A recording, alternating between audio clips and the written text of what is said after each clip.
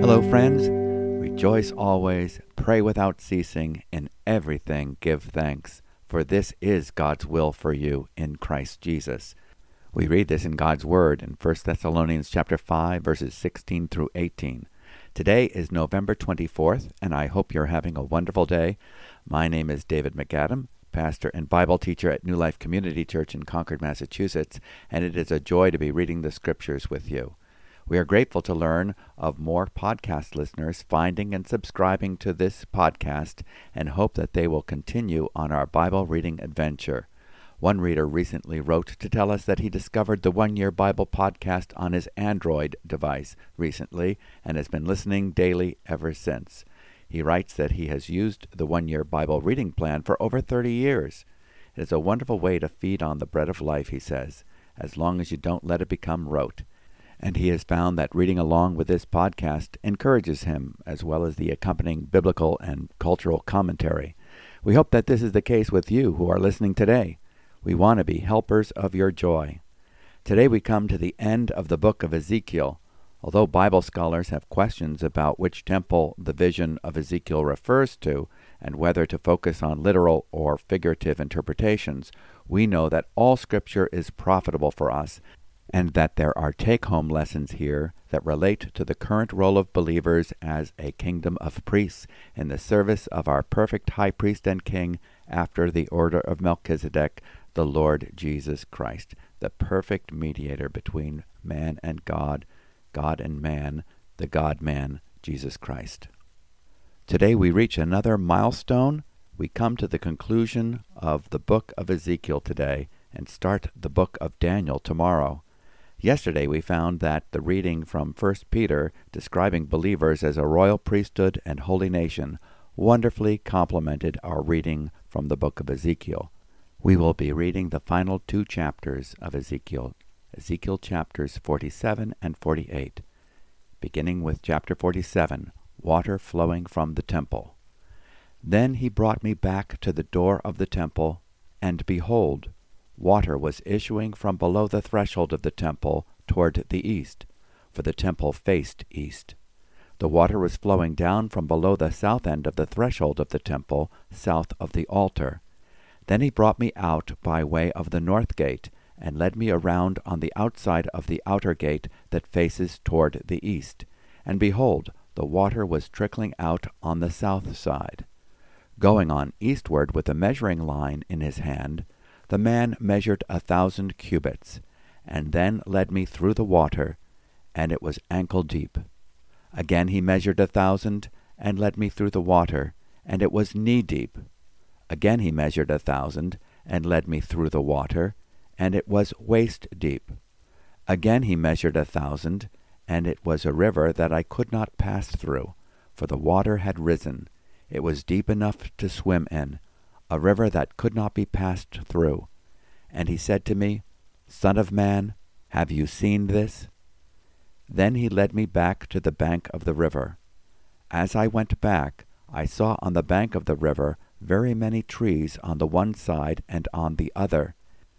And he said to me, This water flows toward the eastern region, and goes down into the Arabah, and enters the sea. When the water flows into the sea, the water will become fresh, and wherever the river goes, every living creature that swarms will live, and there will be very many fish.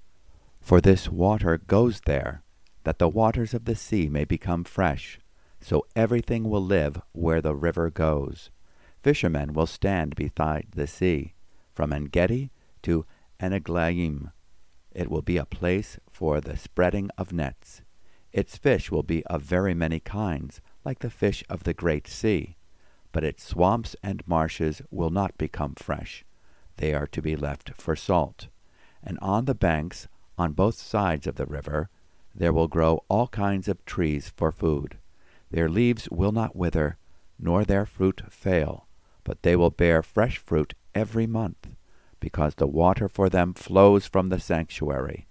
Their fruit will be for food, and their leaves for healing. Division of the land. Thus says the Lord God, This is the boundary by which you shall divide the land for inheritance among the 12 tribes of Israel. Joseph shall have 2 portions, and you shall divide equally what I swore to give to your fathers. This land shall fall to you as your inheritance. This shall be the boundary of the land. On the north side, from the great sea by way of Hethlon and Lebo-Hamath, and on to Zedad, Berothah, Sibraim, which lies on the border between Damascus and Hamath, as far as Hazer Hatikon, which is on the border of Hauran. So the boundary shall run from the sea to Hazer Enan, which is on the northern border of Damascus, with the border of Hamath to the north. This shall be the north side. On the east side the boundary shall run between Hauran and Damascus, along the Jordan between Gilead and the land of Israel, to the eastern sea and as far as Tamar. This shall be the east side. On the south side it shall run from Tamar as far as the waters of Meribah Kadesh, from there along the brook of Egypt to the great sea. This shall be the south side. On the west side the great sea shall be the boundary to a point opposite Lebo-Hamath. This shall be the west side. So you shall divide this land among you according to the tribes of Israel. You shall allot it as an inheritance for yourselves, and for the sojourners who reside among you and have had children among you. They shall be to you as native-born children of Israel. With you they shall be allotted an inheritance among the tribes of Israel. In whatever tribe the sojourner resides, there you shall assign him his inheritance, declares the Lord God. Chapter 48. These are the names of the tribes, beginning at the northern extreme, beside the way of Hethlon to Lebo-Hamath, as far as Hazar Enan, which is on the northern border of Damascus, over against Hamath, and extending from the east side to the west, Dan, 1 portion. Adjoining the territory of Dan, from the east side to the west, Asher, 1 portion. Adjoining the territory of Asher, from the east side to the west, Naphtali, 1 portion. Adjoining the territory of Naphtali, from the east side to the west, Manasseh, 1 portion. Adjoining the territory of Manasseh, from the east side to the west, Ephraim, 1 portion. Adjoining the territory of Ephraim, from the east side to the west, Reuben, 1 portion. Adjoining the territory of Reuben, from the east side to the west, Judah, 1 portion. Adjoining the territory of Judah, from the east side to the west, shall be the portion which you shall set apart, 25,000 cubits in breadth, and in length equal to one of the tribal portions, from the east side to the west, with the sanctuary in the midst of it. The portion that you shall set apart for the Lord shall be 25,000 cubits in length, and 20,000 in breadth. These shall be the allotments of the holy portion.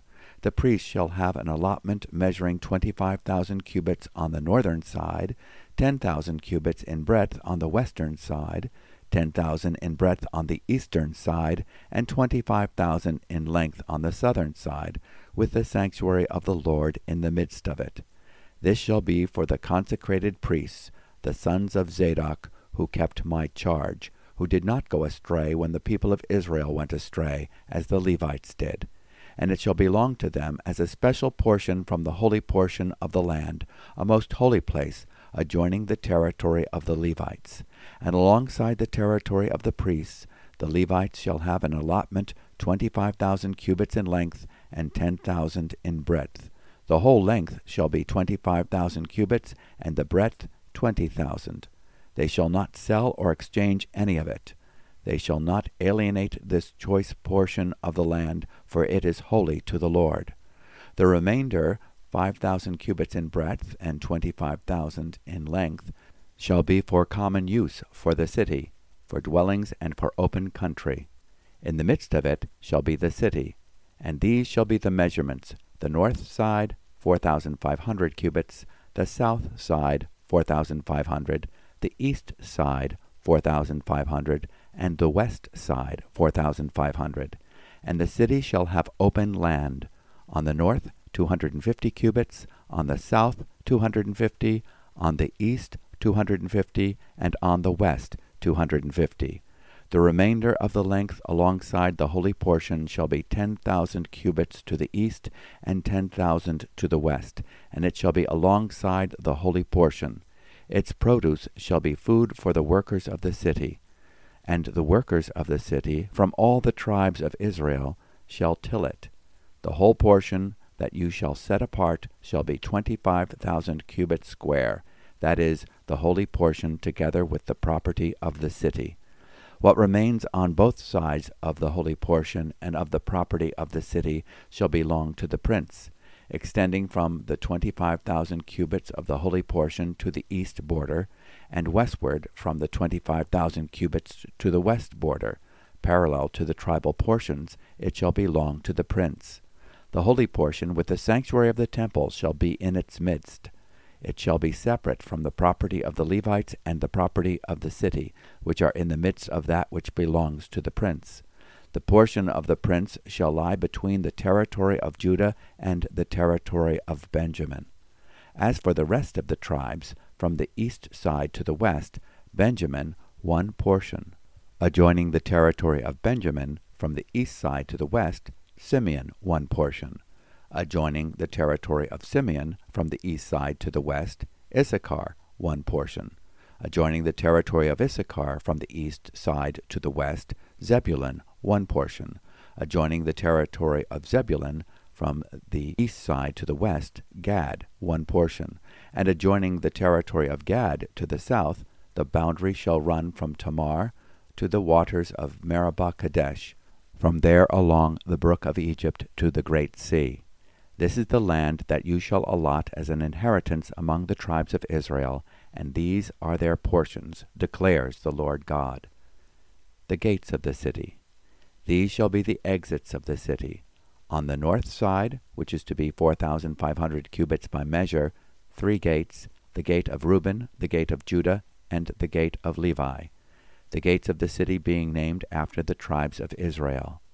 On the east side, which is to be 4,500 cubits, 3 gates, the gate of Joseph, the gate of Benjamin, and the gate of Dan. On the south side, which is to be 4,500 cubits by measure, 3 gates, the gate of Simeon, the gate of Issachar, and the gate of Zebulun. On the west side, which is to be 4,500 cubits, 3 gates, the gate of Gad, the gate of Asher, and the gate of Naphtali. The circumference of the city shall be 18,000 cubits, and the name of the city from that time on shall be, The Lord is There. And this concludes our reading from the book of Ezekiel, and it concludes the book of Ezekiel. And now, as is our custom, let's take a few moments to reflect upon what we have just read. In chapter 47, Ezekiel once again is guided by the man, the angel who has been serving as his tour guide in the temple and providing specific measurements. We met him in chapter 40, verse 3. So he brought me there, and behold, there was a man whose appearance was like the appearance of bronze, with a line of flax and a measuring rod in his hand, and he was standing in the gateway. In chapter 47, verse 1, we read, And he brought me back to the door of the house, and behold, water was flowing from under the threshold of the house toward the east, for the house faced east, and the water was flowing down from under, from the right side of the house, from south of the altar. There are many profound parallels between Ezekiel's vision of the river of life in Ezekiel chapter 47 and the river of the water of life that the Apostle John describes in Revelation chapter 22. For example, in Ezekiel chapter 47, verse 7, we read, Now when I had returned, behold, on the bank of the river there were very many trees on the one side and on the other. And in Revelation chapter 22, verses 1 and 2, we read, Then he showed me a river of the water of life, clear as crystal, coming from the throne of God and of the Lamb, in the middle of its street. On either side of the river was the tree of life, bearing 12 kinds of fruit, yielding its fruit every month, and the leaves of the tree were for the healing of the nations. The river brings life wherever it goes. In Ezekiel 47, verse 9, It will come about that every living creature which swarms in every place where the river goes will live, and there will be very many fish, for these waters go there, and the waters become fresh, so everything will live where the river goes. Trees flourish and produce leaves that have healing value. In verse 12, by the river on its bank, on one side and on the other, will grow all kinds of trees for food. Their leaves will not wither, and their fruit will not fail. They will bear every month, because their water flows from the sanctuary, and their fruit will be for food, and their leaves for healing. The water that comes from the temple flows by way of the altar, which we have come to learn to mean the cross, over the thresholds of the south side of the house, and traveling to the east, vivifying all that is in its path. Some commentators see the river following the natural contours of the Kidron Valley, and then through the Wadi Enar, which finally turns eastward on the Jericho road to the Dead Sea. However, we learn from the prophets Joel and Zechariah that there will be a drastic change in the topography when the Messiah returns and splits the Mount of Olives in two. This will create a valley which would give the water a more direct route to the Dead Sea.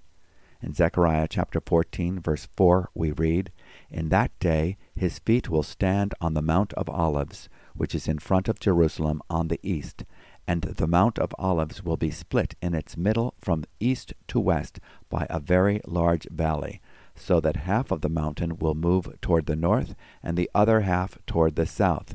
You will flee by the valley of my mountains, for the valley of the mountains will reach to Azel. Yes, you will flee just as you fled before the earthquake in the days of Uzziah, king of Judah. Then the Lord my God will come, and all the holy ones with him.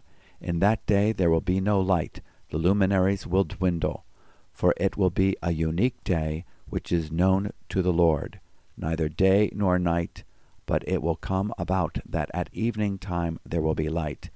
And in that day living waters will flow out of Jerusalem, half of them toward the eastern sea, and the other half toward the western sea. It will be in summer as well as in winter." Jerusalem has no flowing rivers or perennial streams, but it does have 8 to 10 springs, systems of cisterns, reservoirs, conduits, and aqueducts that give the city an ample supply of water. The idea of water literally flowing from the Temple Mount is certainly plausible. In Joel chapter 3, verse 18, "And in that day the mountains will drip with sweet wine, and the hills will flow with milk, and all the brooks of Judah will flow with water. And a spring will go out from the house of the Lord to water the valley of Shittim." In Zechariah chapter 13, verse 1, "In that day a fountain will be opened for the house of David, and for the inhabitants of Jerusalem, for sin and for impurity." These waters are meant to impact us. The angel guide leads Ezekiel through the water. He is to experience the water of life coming from the throne. He starts wading in the waters, first ankle deep, then knee deep, then to the waist, and finally he is meant to be swimming in it. And so are we, and we are never the same. Living water is a major theme in the New Testament. Drink it, and you never thirst again. Such is the life of Christ, mediated to us by the person of the Holy Spirit. When we put our faith in Christ, we become alive to God by the power of the Holy Spirit. We are baptized in the Spirit into the body of Christ, and we are all made to drink of one Spirit. There is only one source of water supply in God's kingdom. It is Christ. We must turn away from our idols and heed the words of Jesus. Now on the last day, the great day of the feast, Jesus stood and cried out, saying, "If anyone is thirsty, let him come to me and drink. He who believes in me, as the Scripture said, from his innermost being will flow rivers of living water." John's Gospel, chapter 7, verses 37 and 38. This he spoke of the Holy Spirit.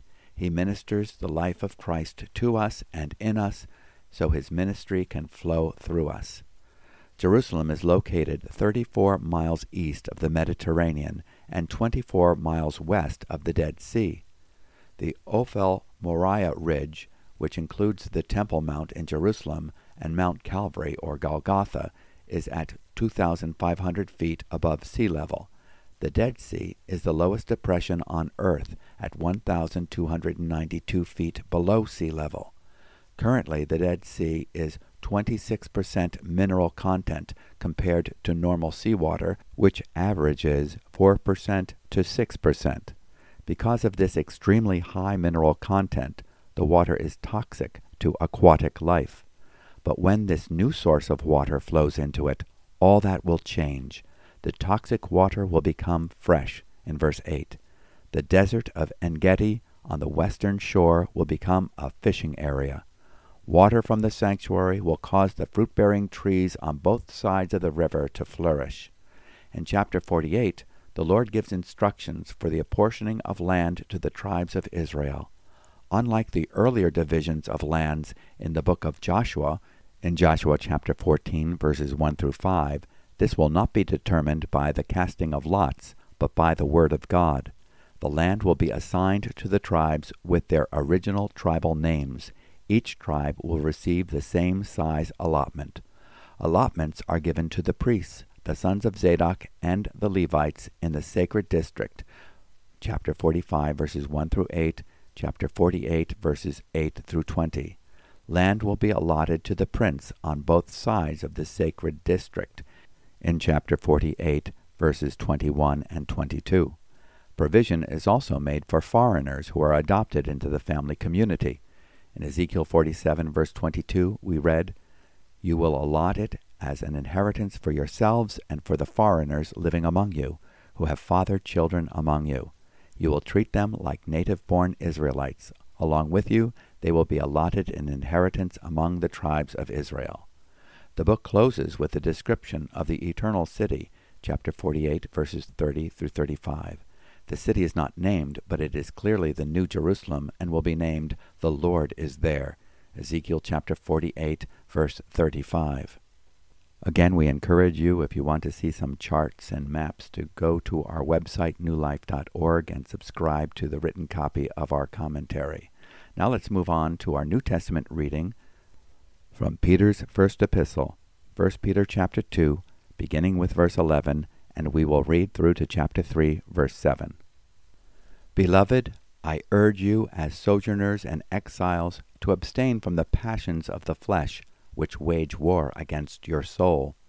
Keep your conduct among the Gentiles honorable, so that when they speak against you as evildoers, they may see your good deeds and glorify God on the day of visitation. Be subject for the Lord's sake to every human institution, whether it be to the emperor as supreme, or to governors as sent by him to punish those who do evil and to praise those who do good. For this is the will of God, that by doing good you should put to silence the ignorance of foolish people. Live as people who are free, not using your freedom as a cover-up for evil, but living as servants of God. Honor everyone, love the brotherhood, fear God, honor the emperor. Servants, be subject to your masters with all respect, not only to the good and gentle, but also to the unjust. For this is a gracious thing. When mindful of God, one endures sorrows while suffering unjustly.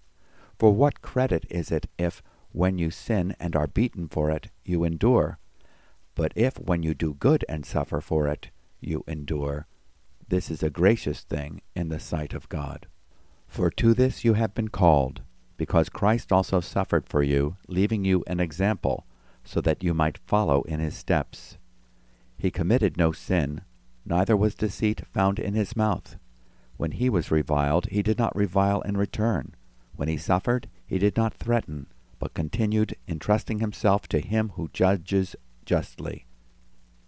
He himself bore our sins in his body on the tree, that we might die to sin and live to righteousness. By his wounds you have been healed. For you were straying like sheep, but have now returned to the shepherd and overseer of your souls. Chapter 3. Likewise, wives, be subject to your own husbands, so that even if some do not obey the word, they may be won without a word by the conduct of their wives, when they see your respectful and pure conduct.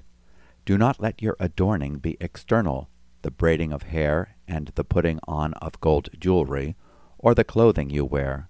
But let your adorning be the hidden person of the heart, with the imperishable beauty of a gentle and quiet spirit, which in God's sight is very precious. For this is how the holy women who hoped in God used to adorn themselves, by submitting to their own husbands, as Sarah obeyed Abraham, calling him Lord.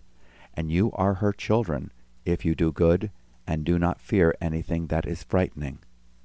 Likewise, husbands, live with your wives in an understanding way, showing honor to the woman as the weaker vessel, since they are heirs with you of the grace of life, so that your prayers may not be hindered. And this concludes our reading from the New Testament portion today from Peter's first epistle. Peter reminds us we are aliens and strangers. Because we are citizens of heaven and have been translated from the kingdom of darkness to the kingdom of God's beloved Son, in Colossians chapter 1, verse 13, we are no longer at home in this world. We are ambassadors for Christ, and we represent the values of the kingdom that will come to fulfillment in the future. We see what the kingdom rule of God is like in Jesus. God's glorious presence tabernacled in his human body. The Apostle John could say, we beheld his glory. Because we belong to heaven, we are called to be proactive in purging ourselves from the fleshly lusts that war against our souls, and we are called to represent the kingdom life to come now. Peter, who gave us an example of sanctified civil disobedience in Acts chapter 4, verses 19 and 20, reminds believers that they are to respect those in authority even if they don't agree with them in 1 Peter chapter 2, verses 18 through 20.